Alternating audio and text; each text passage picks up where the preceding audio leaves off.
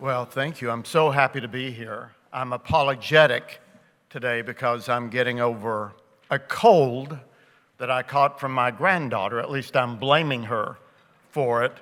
And I'm almost better, but I still have a little difficulty here. So if I cough or sneeze or kill over, then you'll know what it is. You have a lovely campus here. Now, I know the people are wonderful. I've known your pastor and his wife for a number of years and just love them dearly. And then I met many of you, but this campus is so nice, this church. If I lived here, this is where I'd go to church. And I've just enjoyed it. Now, I came in last night. It was dark, so I couldn't see how lovely it was on the outside. And then when I drove in today, I was surprised at all of these wind things around me, and I thought, oh, this is going to be wonderful. It's been a long time since I preached while surrounded by so many fans.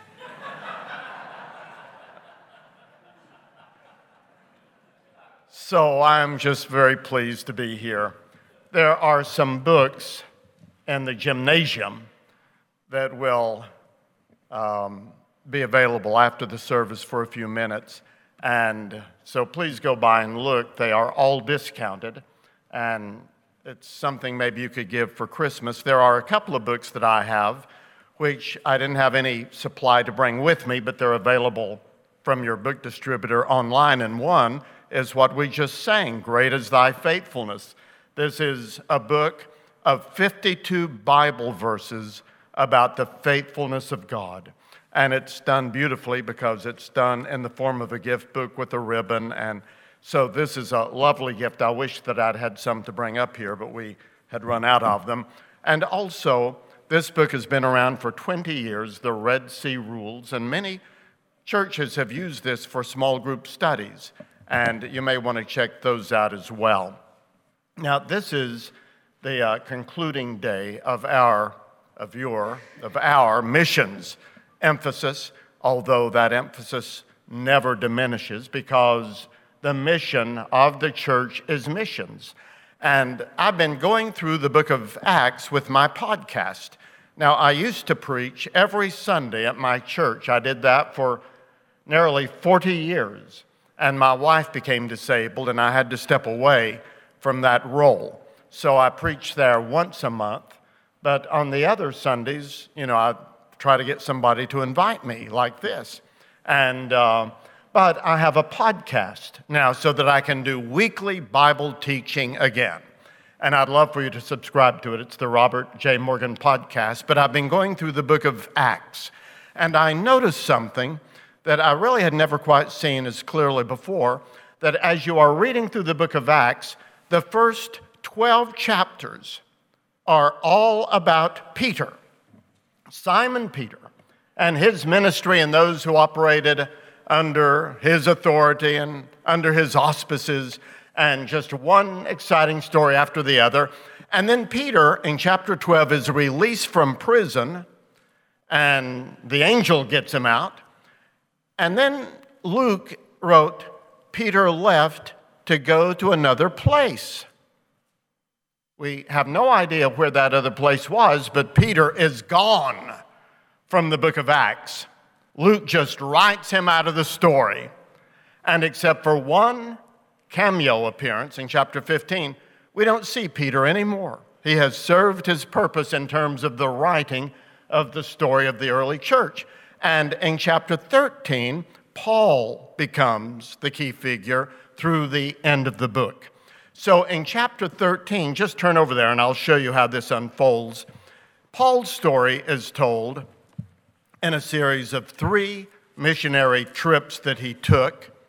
And then the final segment of Acts is about his imprisonment. So his first missionary tour is in Acts 13 and 14. He and Barnabas go to Cyprus and up to Galatia. And they come back at the end of chapter 14 to Antioch, where they had left from. Chapter 15 is about the Jerusalem conference, and at the end of chapter 15, Paul and Barnabas have a painful disagreement. and they go different directions, and Paul chooses Silas and begins his second missionary tour, and it seems like everything goes wrong with that second missionary tour. It begins with this heartache and division that he and Barnabas couldn't agree about something, and then they go into Asia Minor, but they just can't get a grasp on where they should go. And then Paul has a vision of a man from Macedonia, and he takes it from that vision that he should go over to Europe.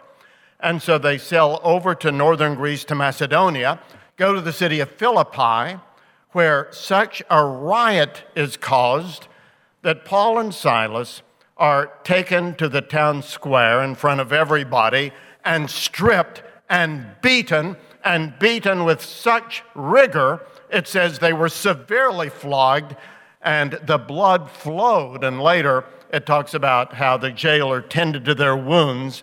But I can't imagine anything quite as traumatic as what happened to Paul there. And then he was escorted out of Philippi. And in chapter 17, he goes to Thessalonica, and he is run out of town there. He goes to Berea. He is run out of town there. He leaves Luke and Silas and Timothy in some of these churches to try to make sense of what is happening with the fledgling congregations he has started, and he ends up in Athens alone. Well, there he is burdened by the city, and he preaches a sermon on Mars Hill, but he doesn't get a great deal of traction. Not too many people really, they ridiculed him there. And then he went on by himself about 50 miles to the great city of Corinth. Now, Athens was old and small and just a shadow of what it once had been. But Corinth was a major city. It was all new. It had all been built in the last 100 years. Gleaming marble and granite everywhere, and a vast city of 200,000 people and another 500,000 slaves. And Paul went into that city, not knowing anyone, still suffering from his wounds across his back and his body, having been thrown out of everywhere that he had been and without any money. And he later said that when he came into Corinth, he came in weakness and in fear and much trembling. Now, we think of Paul as a superhero, but he was a very high-strung, normal person who battled anxieties and everything else. And I think by the time he got to Corinth, he was not in very good shape. Now, sometimes we just realize that we've allowed ourselves, somehow, we're just not in good shape. We look in the mirror and we say, I am not very well, spiritually or emotionally or physically. I need some rehabbing here. And I think Paul was like that. But do you know that the Lord had prearranged for a Christian couple to be in that city of non-Christians? They had been thrown out of Rome because they were Jews, and they were tent makers, leather workers. And so they had gotten there ahead of Paul. I don't think that he knew them, but as he went around trying to get some work, the Apostle Paul was going from shop to shop trying to get somebody to hire him because he didn't have enough money for food. And he met Priscilla and Aquila and discovered they were Christians and they were tent makers, which was his occupation, his trade that he had learned. And they hired him and took him in and took care of him. And how wonderful it is that the Lord knows what we need and prepares ahead so that when we get at those points in life when we just are not very well, the Lord knows how to care for us.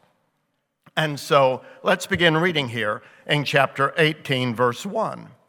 So after Athens, or after the things that happened in chapter 17, Paul left Athens and he went to Corinth. And there he met a Jew named Aquila, a native of Pontus, who had recently come from Italy with his wife Priscilla because Claudius had ordered all of the Jews to leave Rome. Paul went to see them, and because they were a tent maker, as he was a tent maker as they were, he stayed and worked with them. Every Sabbath he reasoned in the synagogue, trying to persuade the Jews and the Greeks. So again, he didn't have any funds, and so he had to work Sunday through Friday. And I just try to envision that. I mean, sometimes we have to read the Bible with a little imagination.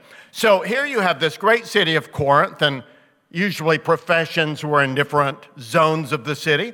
So there was a quarter of the city, or a little section, where there were tent makers and leather crafters. And tents were very useful, very needed in that area, because they had the Isthmian Games and not too far away, the Olympic Games, and people were coming all over the world in order to see these games, sometimes hundreds of thousands of people, and they needed little, just like we have today, little shelters to sit under and to have tailgate parties and to have their food and to be protected from the sun. And so people would come and they wanted to buy these tents. And can you imagine, here comes somebody, let's say from Italy. They've come in order to go to these games. They have their family. They didn't want to bring everything. They could buy a little tent there. And so they came into the shop and the bell rang, and the Apostle Paul would stop what he was doing and go to wait on them.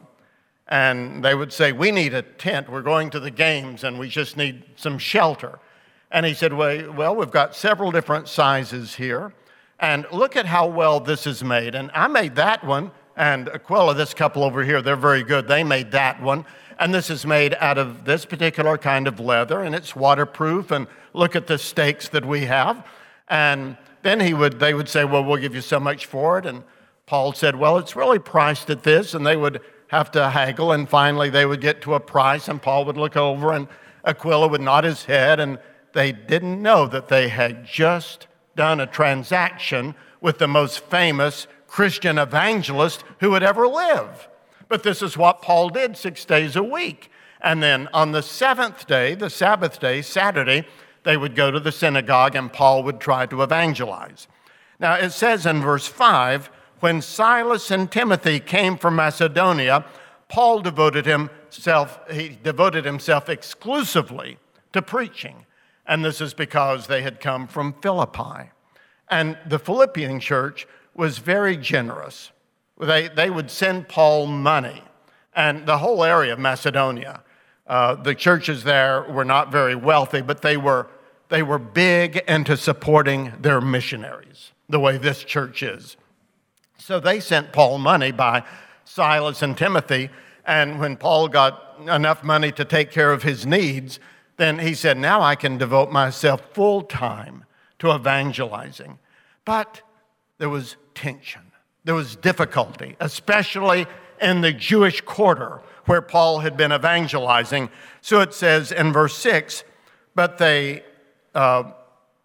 when they opposed, that is, when the Jewish quarter opposed Paul's teaching and became abusive, he shook out his clothes in protest and said to them, "Your blood be on your own heads. I am innocent of it. From now on, I will go to the Gentiles." So here again, he was rejected. There was a great deal of frustration. You can see some anger in his voice here. And it says in verse 7, then Paul left the synagogue and went next door to the house of Titius Justus, a worshiper of God.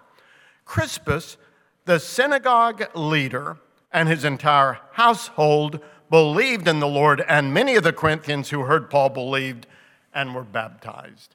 And so we had some Jews, including the pastor of the local synagogue that had just rejected Paul. That pastor, the Lord opened his eyes. He and his family were saved. So you have Aquila and Priscilla. You have Paul, Luke, and Silas, and Timothy are there now. You've got the synagogue leader who became a Christian. You have others who are baptized. And we have the beginnings of a church. But I think Paul was still battling the stress of it all. You know, stress and anxiety, it doesn't leave very easily when it gets a hold of us. And so the Lord made a house call. And he made a special visit to give the Apostle Paul a word that I want to share with you now, and it's in verse 9. One night, the Lord spoke to Paul in a vision. Now, when you see the word the Lord in the New Testament, it typically is referring to Jesus. So I think that's true here. The Lord Jesus spoke to Paul in a vision. Do not be afraid.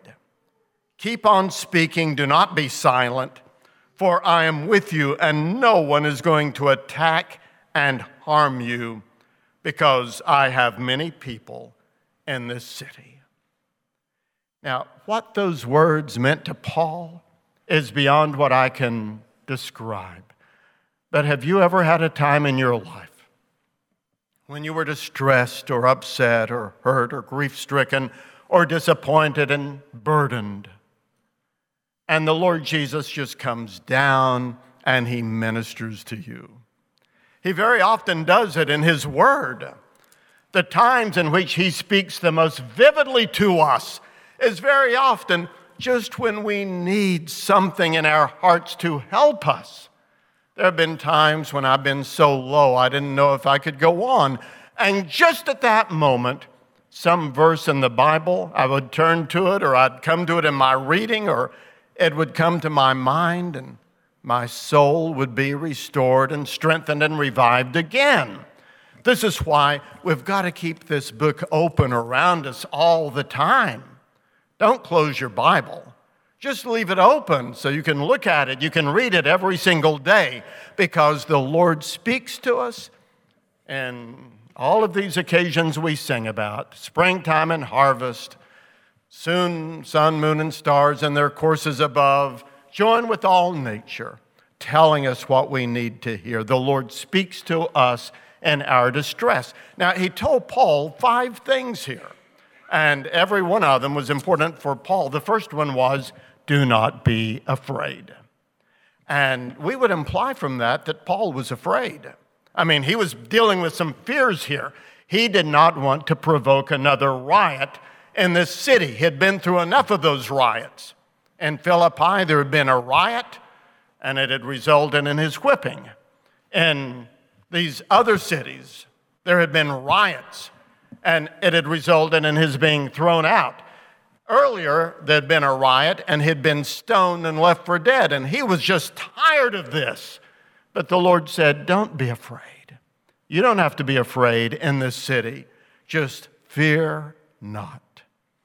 And, for all of us who deal with anxiety, I know a lot of children and young people deal with anxiety, a lot of social anxiety, a lot of school anxiety. For all of us who are getting up in life, we never end when it comes to things that we can worry about. But the Lord keeps coming back to us over and over again and saying, don't be afraid. That phrase, fear not or don't be afraid, occurs 74 times in the Bible. Just those words. Now, there are a lot of other similar phrases. Don't be dismayed.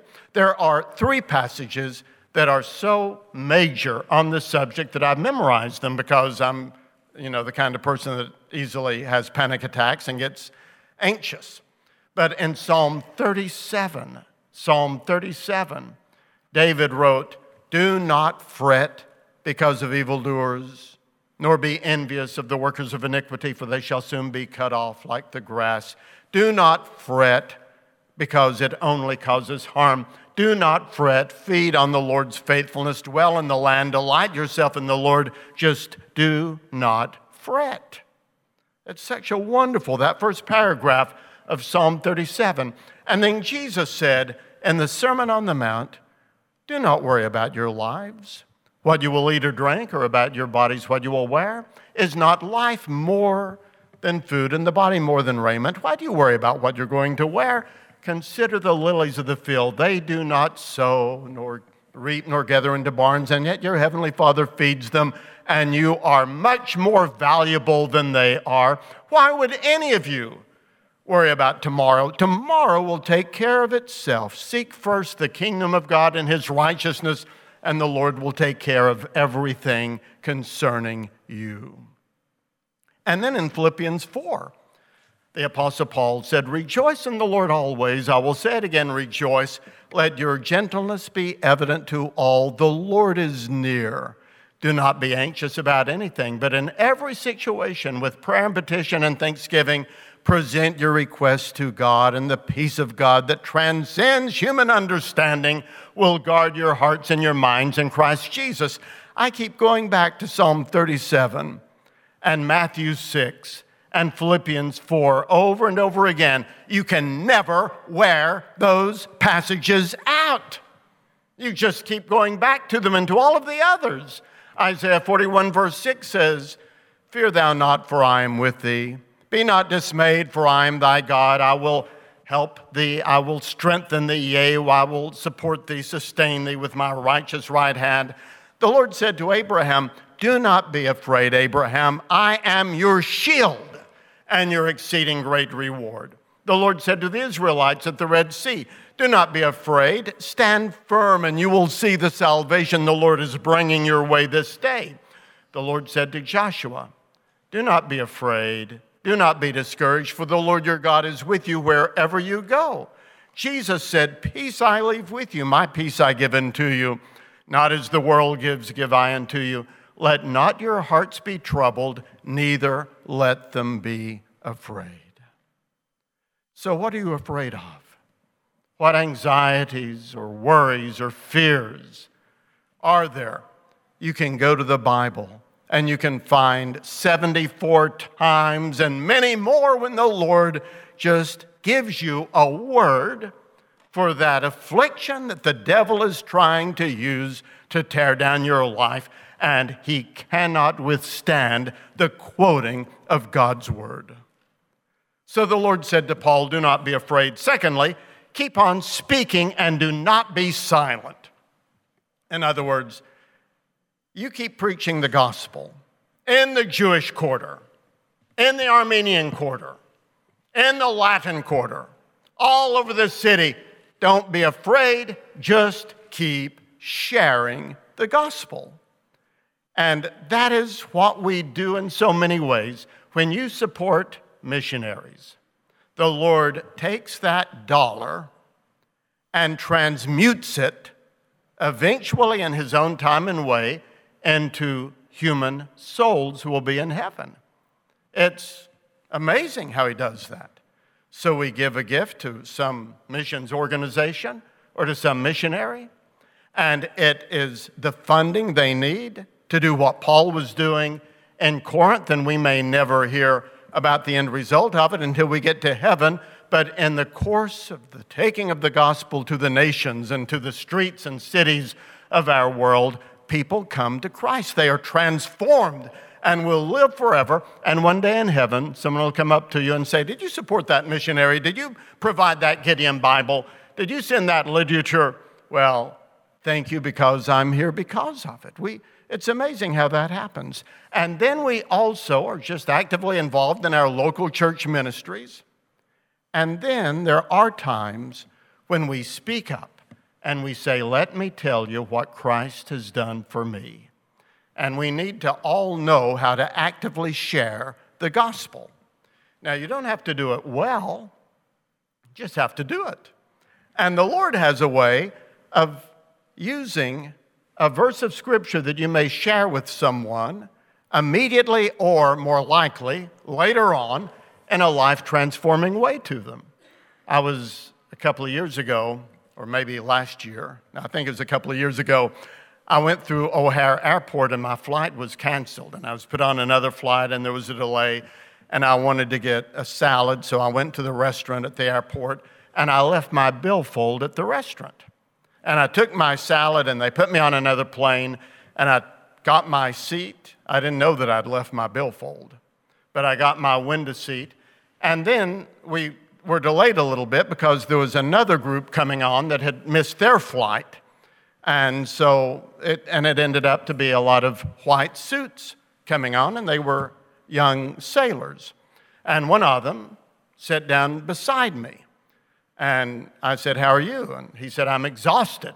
He said, "We've just finished basic training yesterday, and I'm being I'm going to my first assignment, and we missed our plane, and we had to rush here. And I said, well, I missed my plane too. And about that time, as we were taking off, I realized I couldn't find my billfold anywhere. And all of my anxiety hormones just began producing so much adrenaline. And I said, I can't find my billfold. Will you hold things while I take out everything from my backpack? And so I started loading things up on this sailor in the middle seat. And he was very kind and held them all, but I couldn't find my billfold. And so I packed everything back up, and I just looked out the window, and I thought, dear Lord, what am I going to do? And the Lord seemed to whisper and nudge me, and he said, you should witness to that sailor. And I said, Lord, I don't feel like it. I've lost my billfold. I'm worried. I'm distracted. And then I looked over, and he was asleep, and I said, besides, he's fallen asleep. And the Lord said, you should witness to him. And I said, but what are you going to do about my billfold? I don't even know how I'm going to get home without my identification. And my credit cards and everything is gone. And the Lord said, well, just witness to that guy. So now I wasn't in the mood. And I wasn't creative. But he did open his eyes and look over at me. And I said, I'm a Baptist preacher. Do you have any questions about God?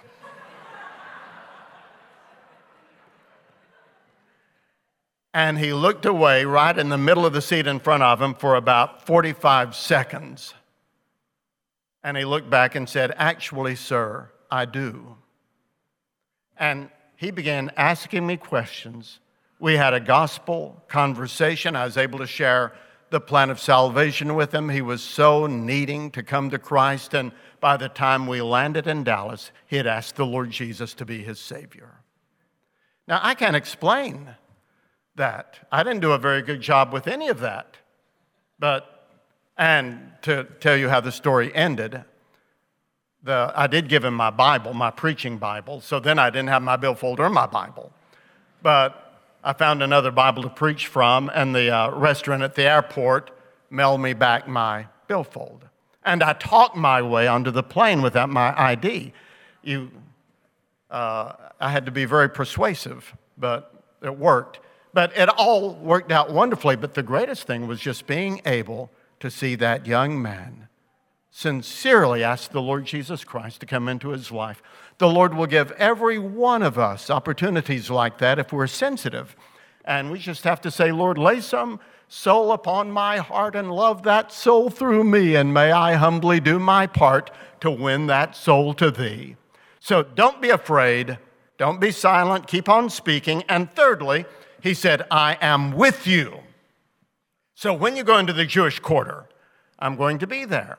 When you're in that shop and you're working in the leather, I'm going to be right there with you. And when you're in the synagogue, and when you're in the Latin Quarter, and when you go outside to the games and you witness to people and the crowds, I'm going to be right there with you. And the Lord says the same to us.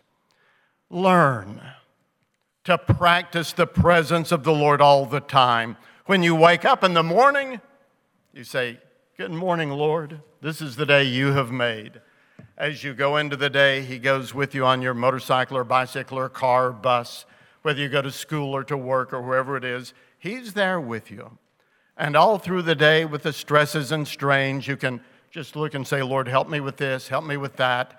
Lord, I've got this difficult phone call, I've got this exam, I need your help. As you come home, he comes home with you.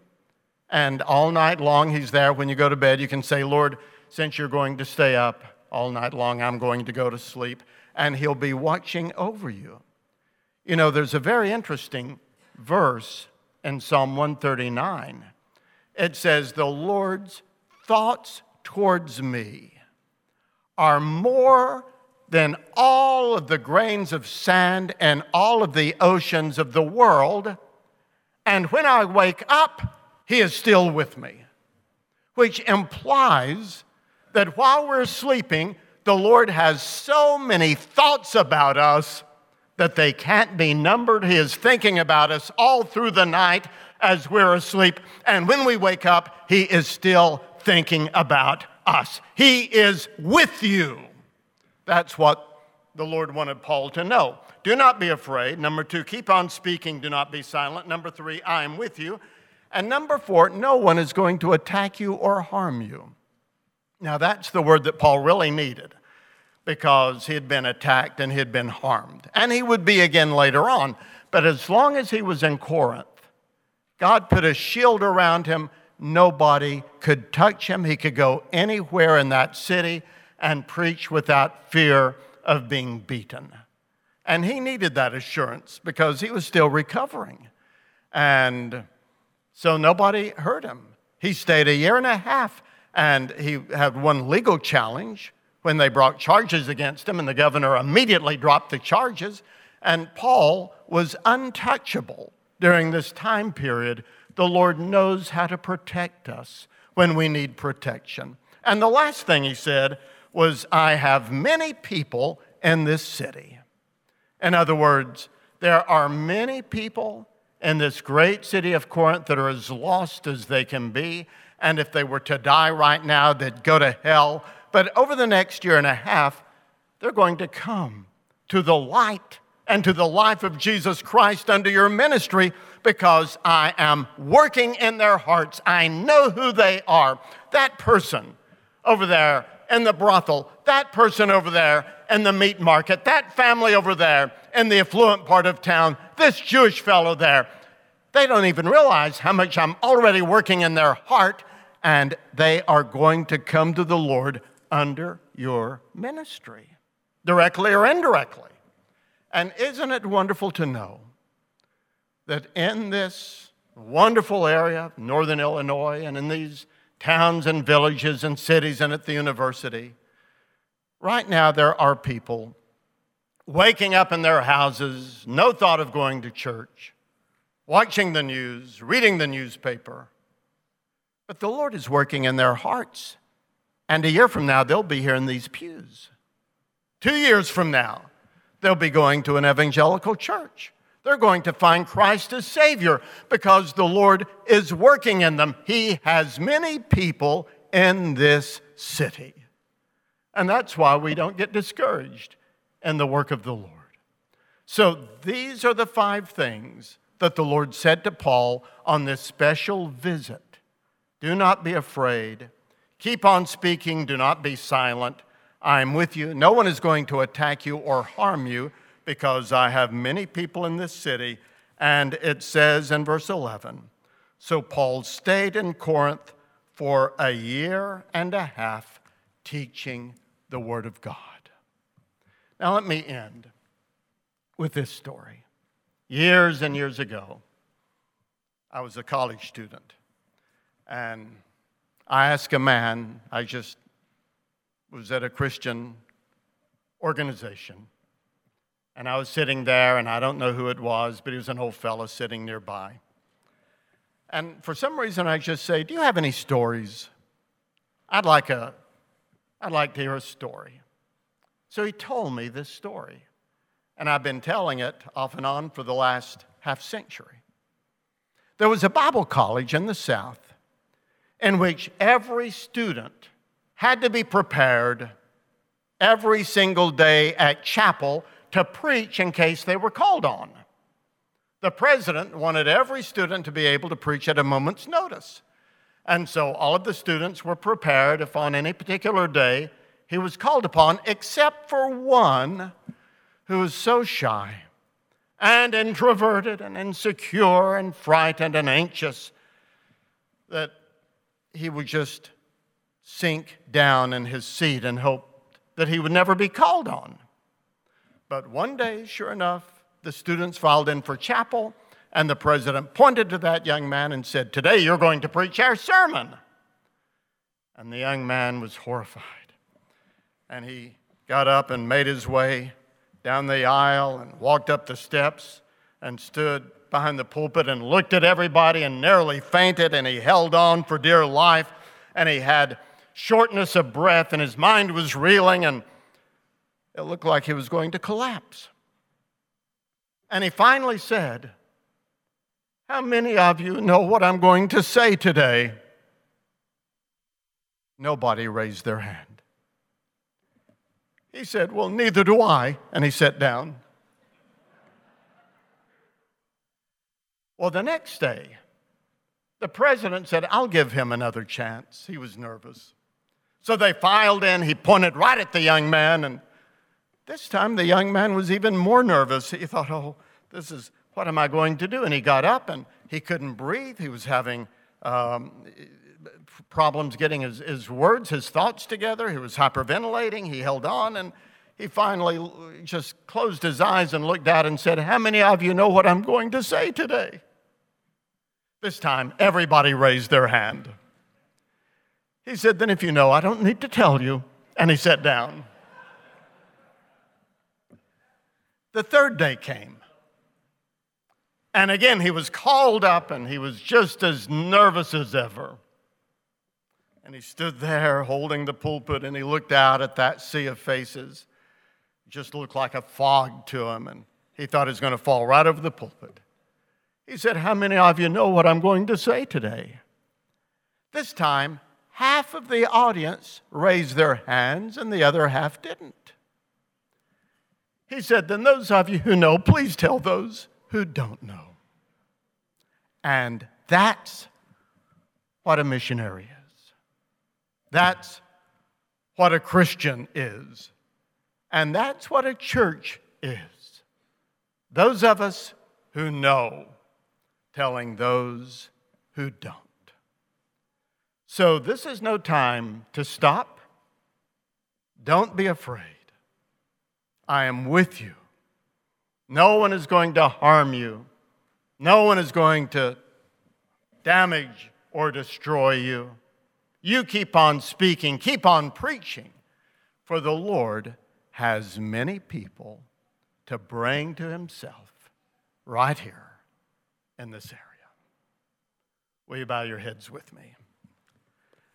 Our Heavenly Father, give all of us hearts that will follow you, minds that will be eager to hear your word, and mouths that will be willing, whenever you nudge us, to say a word for Jesus Christ, and use our efforts, small as they may be, to do a great work for you. Lord, bless this church, and may the harvest fields be white, and bless our lives, and may our testimonies be clear and used of you. Oh, use us, Lord, just as thou wilt, and when and where. We pray in Jesus' name. Amen.